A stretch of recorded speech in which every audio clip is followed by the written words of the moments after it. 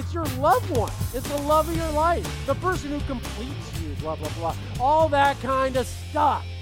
So, you know what? Encourage us. Be thinking about these things. Go outside of your normal routine and show that person you love them. So I want to see emails. mark@element3.org. So be doing that this week. So here's the top 3 from last week. Third place, and I'm going to try to keep these anonymous if possible. During the last few days, I've been working on a gift for my husband for our upcoming 10-year anniversary. The sermon last week inspired me, and I didn't even add that. They actually said that. Me to take some time and look through pictures and remember all the special times that we have shared.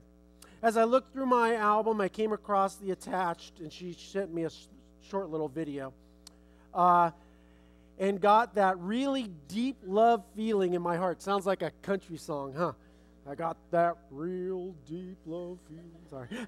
Sorry, I digress. I know your wife might disagree, but I've got the best husband in the whole wide world. So, and then there was an attachment, but it was really small.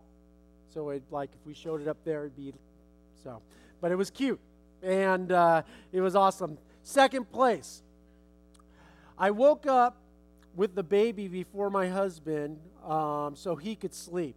I made him his favorite breakfast and made him a card and wrote 10 things I love about you instead of 10 things I hate about you, like the movie, which was a movie, and gave him a coupon for a free back rub, which he loves. Who doesn't love back rubs, right? Thanks for the challenging us in this area. I'm really enjoying the series, and I'm so grateful or glad that someone is finally doing it. And then this week's winner, and it's a really long email, and it's kind of complex, so you got to kind of follow along, and you may think, wait a second, she spent money or he spent money, but the thing it won was in the context of the bigger thing. My husband and I both have very stressful jobs, and we like to take extended weekends to St. George Island when we feel like we need to get away from everything and just be a couple.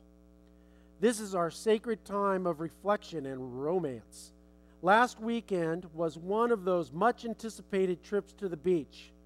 I'd been unusually beat up at work, and the Perfect Beach House was running a special that could not be beat.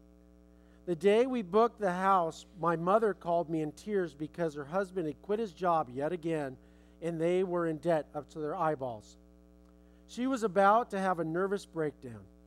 After this conversation, I talked to my husband, and he told me that he wanted me to take my mother along with us on our weekend of de-stressing.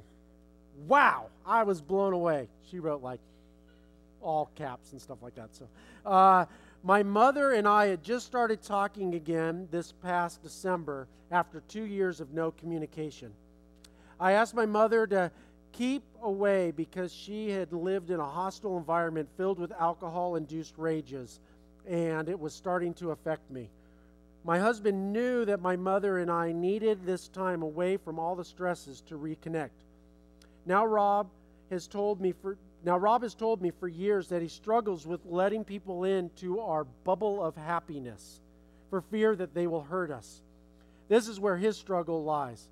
My husband loves me, and it is evident by his invitation to have my mother come along. I'd say so. That is what my husband did for me to make me feel loved, because I knew it was truly a sacrifice for him to give up our only time alone and to invite our mother. And she attached a picture of a sunset at St. George Island, and she wrote, attaches a picture from our sunset with the mother-in-law. So I could just see like them sitting there holding hands, and like mom's right there. But I just thought that was really, really cool. And then I had to give she put a tag, like she wrote her name and then parentheses, she wrote this.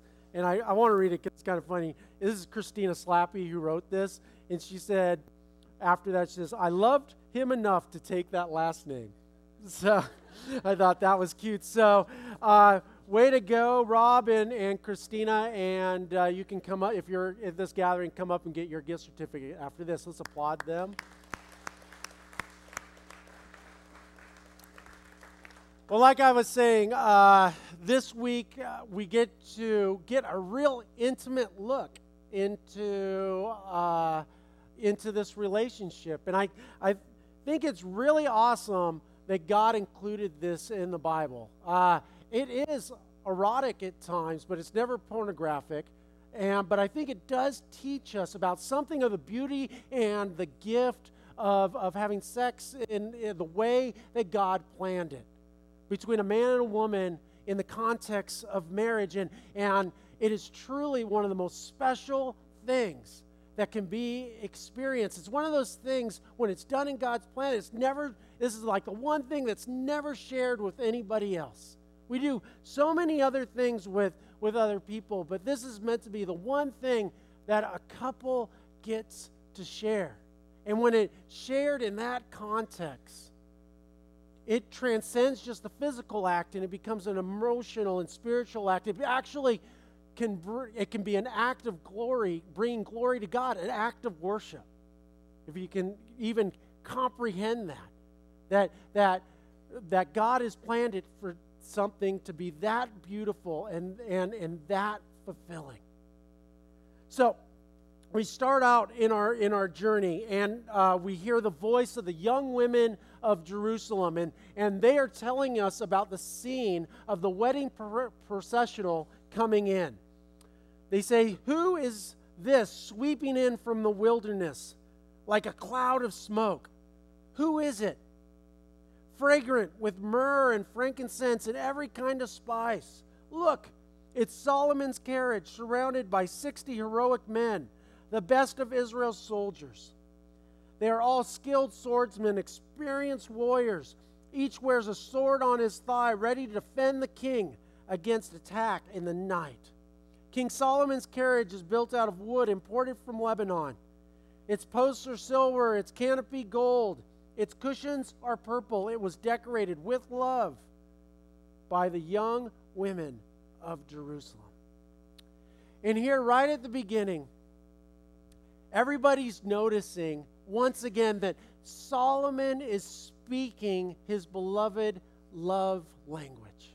And we've talked about this each week, and we're going to go a little bit deeper into it this week. Now, if you remember that she was an outcast, that she felt unprotected, unloved, unappreciated, and Solomon came in and saw that she had a deep need for protection and security. And he's been fulfilling these things. And this is what he's doing as they describe this picture, that he's lavishing love on her. That he's making a big parade of how he adores her. He's spared no expense to lavish these gifts on her. But probably more importantly than that is that he has set up protection for her. You see, they had to travel from a distant land to get where they were going to be married. And traveling in those times could be very, very hazardous. And oftentimes, bandits would attack these caravans in the middle of the night. So what did he do? He picked his best 60 soldiers to make sure that no one came in and attacked them, that she would feel secure from going from her homeland to his. And we've been talking an awful lot about how it's our responsibility to learn our loved ones' love languages. And I want to encourage you guys to pick up a book. It's called The 5 Love Languages, and it's by Gary Chapman. And it goes through and talks about the 5 love languages. Imagine that. And you can also go to his website. You can just Google it, and there's also a little 30-second quiz that you can take to find out what your love language is, and maybe encourage your spouse or your loved one to take that. and you can find out what theirs are. But I just wanted to run through really quickly just the top 5 love languages and just see how we interact with one another, and maybe we can think, oh, that's mine, or oh, that is my spouse's, and that can become more readily available and evident to us and encourage us to start speaking that language. The first one is words of affirmation. Mark Twain once wrote that he could live 2 months on a good compliment. Verbal affirmation to people who speak this love language is essential. That words that come in and say, wow, you're beautiful, or handsome, or wow, you know what, those were the best oatmeal cookies I've ever eaten, or wow, you look really good in that outfit. Different things like this are the lifeblood of people who speak this love language.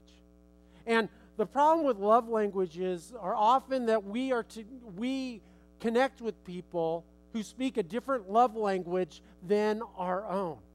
So somebody who has a different kind of love language and their significant other has a love language of verbal affirmation where they don't feel love that way, so they don't give love that way. And when that happens, in each one of these things, there's a breakdown in the relationship. There's a breakdown in how we feel love for one another. So if your loved one has if this is their language, again, it's incumbent upon us to realize that and to make a point of speaking into that love language and saying, wow, and verbally say, wow, that was a great job, or you look good, or do these kind of different things. The next one is quality time.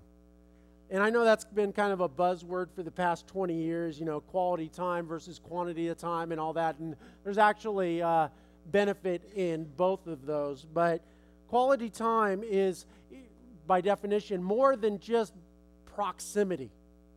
Not just being in the same area as somebody, but actually intentionally connecting with them. You see, quality time, you can be in the same proximity and not have any connection. The person won't feel loved or special. For example, you could be in the same room and you can be watching a TV show or something like that, and you're in the same proximity, but they're not feeling loved by you. You could even go out to dinner with somebody and they won't feel any love from you unless you are intentionally being focused on them and asking them questions.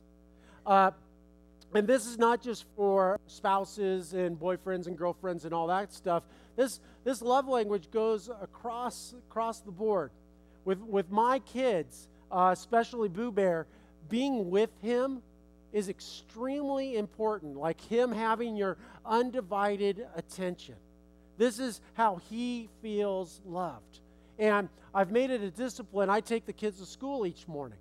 And I've decided a long time ago that I wouldn't play the radio. I turn the radio off when I drive them to school, and I try to engage them in conversation.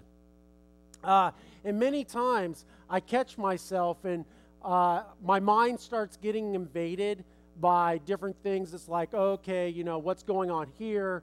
I need to talk to this person. We need to get this program going. Thinking about Shannon and what she's doing and all these kind of things. And I find myself in proximity with my kids, but I'm not showing them any love. And a lot of times it's kind of funny. I have a default question. I ask a lot of questions of my kids, and I have a default question when I catch myself drifting off in another world. I always come back, and the first question, I don't know why this is, but it pops in my mind is, Boo Bear, what's your favorite color? I don't know. I always do that. I'm like a million miles away, and I'm like, oh, Boo Bear, what's your favorite color? And it's funny. He's like, you've asked me that. It's orange. Okay, I got it. It's got it, but it's me like trying to snap back and try to save the moment. And it takes so much discipline because we can be physically somewhere and be so far away. And especially if you're with somebody who this is important, this is how they feel loved. That we have to be disciplined and intentional in spending that quality time with them. Another one is receiving gifts. Everybody loves to receive gifts, right? But some people, there's an elevated significance to it. And it doesn't have to be like cars and jewelry and stuff like that. I mean, that's good stuff, right? But for somebody who speaks this language, how that shows them love, little tiny things like little notes and little things that you make and all sorts, you can buy them a little thing. It makes them feel special. It makes them feel like you love them and that you are thinking about them, and it's very, very important. The next one is my wife's love language, actually. It's acts of service. And this is kind of a funny one, especially to me, but like simple chores and things like that show her that I love her. And and it's been a source of sometimes some conflict that like I'll forget to take out the trash or something, and I'm thinking it's just trash, and it's something much larger to her. And like she looks at it and she questions like my very commitment to her because I didn't take out the trash, and it's taken me a long time to realize, what?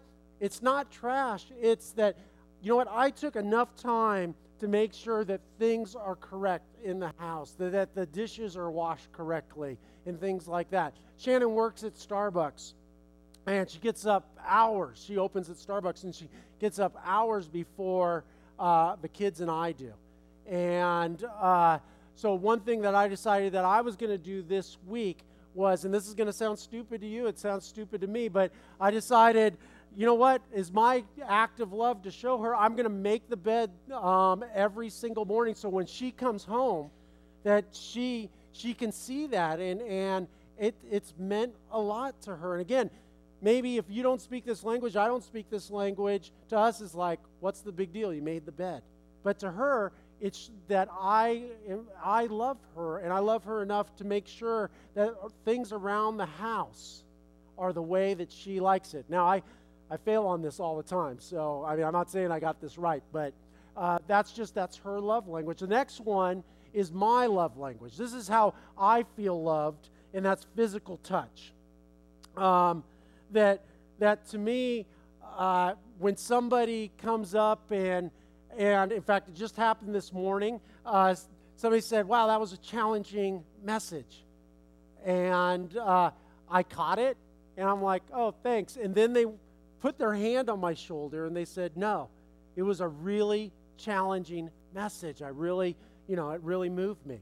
And it was like, it just focused me. And it made me really feel like they were genuine and they loved me. Now, for some people, that could be repellent or like, get your mitts off me or something like that. It's kind of weird. But for me, when I walk around, and it's how I show, and oftentimes with these love languages, how we feel love, that's how we show love. And I often walk around with the staff and you guys and stuff, and I'll just put my hand on your shoulder. I may not even say anything. I'll just touch you. And what I'm communicating, because this is the way I experience love, is just through the human touch. And so just learning, how do we love one another? And this transcends way beyond just our marital relationships. This is the people around us. How do we make one another feel special? How do we inspire one another? How do we reinforce and show them that we care about them? And it's important that we learn these things and show these things. Remember last week, not know, but show that we care and love for one another. So she experiences this, and then this is what she says. She says, come out to see King Solomon. Young women of Jerusalem, he wears the crown his mother gave him on his wedding day. his most joyous day. Now she's speaking back into him. I don't know, but it looks like that King Solomon, he likes to be recognized for the things that he does, that these words of affirmation, and she's affirming, saying, look at how wonderful he is. And then we move from the wedding to the wedding night. And Solomon says this, he says, you are beautiful, my darling, beautiful beyond words. And then it's funny, he says beautiful beyond words, and then he goes on for the next 20 verses about how beautiful she is. So he says, your eyes are like dove behind your veil. And remember, doves in the Middle Eastern culture is a symbol of purity and goodness. Your hair falls in waves like a flock of goats winding down the slopes of Gilead. Isn't that beautiful? I like this next one. Your teeth are as white as sheep, recently shorn and freshly washed. Your smile is flawless, each tooth matched with its twin. It's like, oh, you have nice teeth, and they're all there too in your mouth. That's a bonus. Your lips are like scarlet ribbon. Your mouth is inviting. Your cheeks are like rosy pomegranates behind your veil. Your neck is as beautiful as the Tower of David, jeweled with the shields of 1,000 heroes. Your breasts are like two fawns, twin fawns of gazelles grazing among the lilies. I have no idea what that means. Before the dawn breezes blow and the night shadows flee, I will hurry to the mountains of myrrh and to the hills of frankincense, just saying, your love moves me. You are altogether beautiful, my darling, beautiful in every way. Come with me from Lebanon, my bride. Come with me from Lebanon. Come down from Mount Amana, from the peaks of Senir and Hermon, where the lions have their dens and the leopards live among hills. Come out from where you are unprotected and be protected in my presence. You have captured my heart, my treasure, my bride. You hold it hostage with one glance of your eyes, with a single jewel on your necklace. He's saying, look, you have me. Everything about you, I am focused on you. You don't have to restrain me. That the mere glance from you has captured my heart. Your love delights me. My treasure, my bride, your love is better than wine. Your perfume more fragrant than spices. Your lips are as sweet as nectar, my bride. Honey and milk are under your tongue. Just saying, her kiss is sweeter than wine. Her kiss is sweeter than honey and milk underneath the tongue. Your clothes are scented like the cedars of Lebanon. You are my private garden. Now here he's moving in, he's going to start talking about her virginity.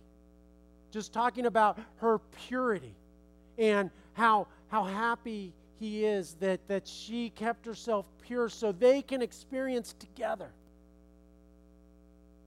this special thing that God has ordained and God has designed, that they get to share this thing that no one else gets to share.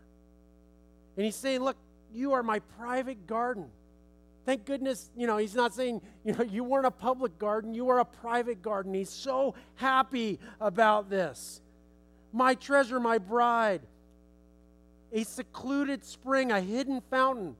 Your thighs shelter a paradise of pomegranates with rare spices, henna with nard and saffron, fragrant calamus and cinnamon, with all the trees of frankincense, myrrh, and aloes, and every other lovely spice.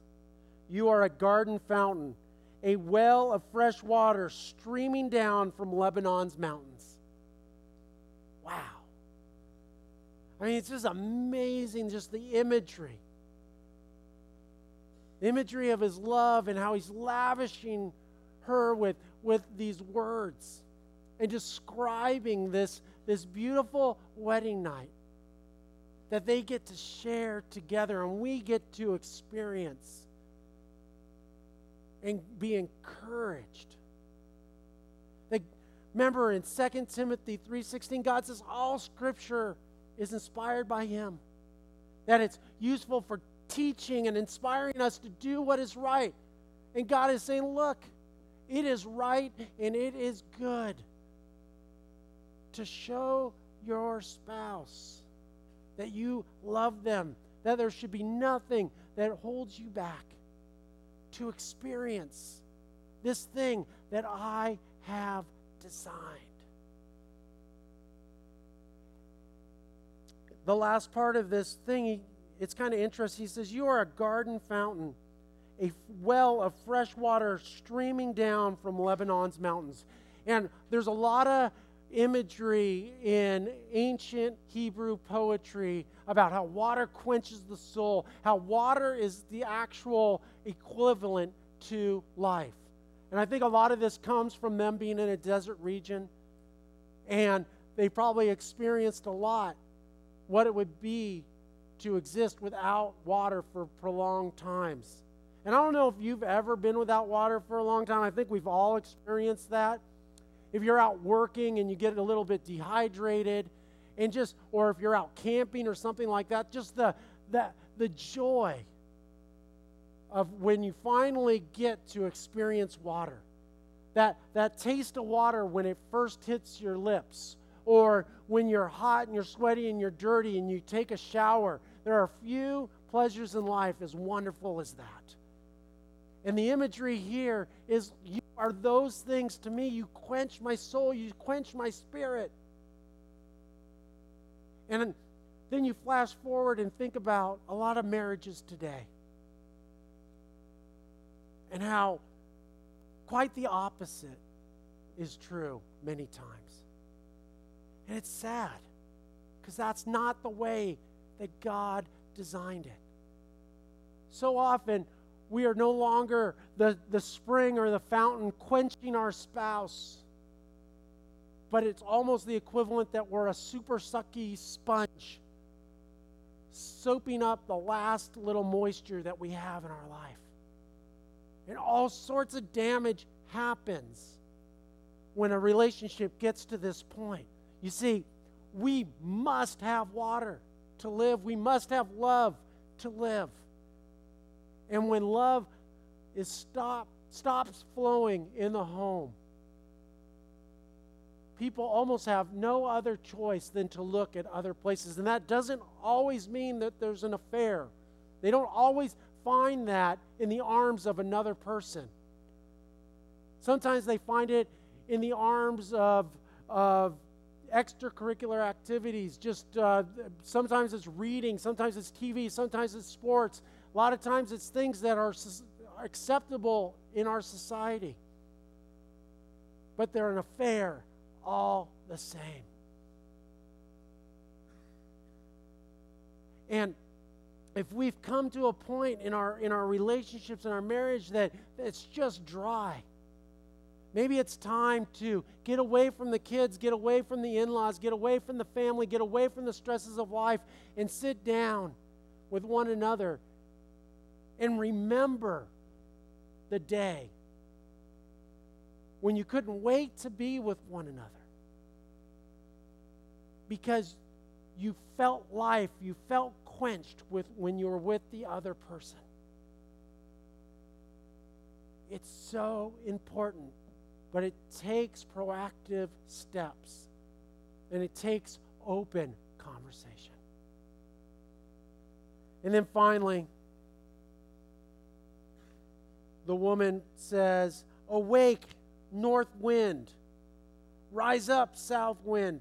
Blow on my garden and spread its fragrance all around. Come into your garden, my love. Taste its finest fruits." And then we move into the consummation of the marriage. Solomon says, "I have entered my garden, my treasure, my bride. I gather myrrh with my spices and eat honeycomb with my honey. I drink wine with my milk. What he's communicating here is, I accept all of you. We are one. I don't only eat the honey, but I eat the honeycomb as well. I'm not only intoxicated by wine, but I also take the sustenance of milk. That I take the whole package. And this love proclaims and moves the women of Jerusalem to shout out, "Oh, lover and beloved, eat and drink, yes, drink deeply of your love." Love deeply. Love richly. Learn the love languages of the people around you. Learn the love language of your spouse and speak it daily. Decide that you are going to be like a fountain or a river and quench and give life to them. Let's pray. Dear God, thank you for this passage. As uncomfortable as it may make us feel, I think it's very important that you communicate that love and sex and the way that you've ordained it, the way that you've designed it, is one of the greatest gifts that you've given to us. God, I pray and I repent of what we as your creation have made of it. And God, I just pray that we can reestablish love and sex and marriage as once again being an act of worship to you. We love you, Lord. In Jesus' name, amen.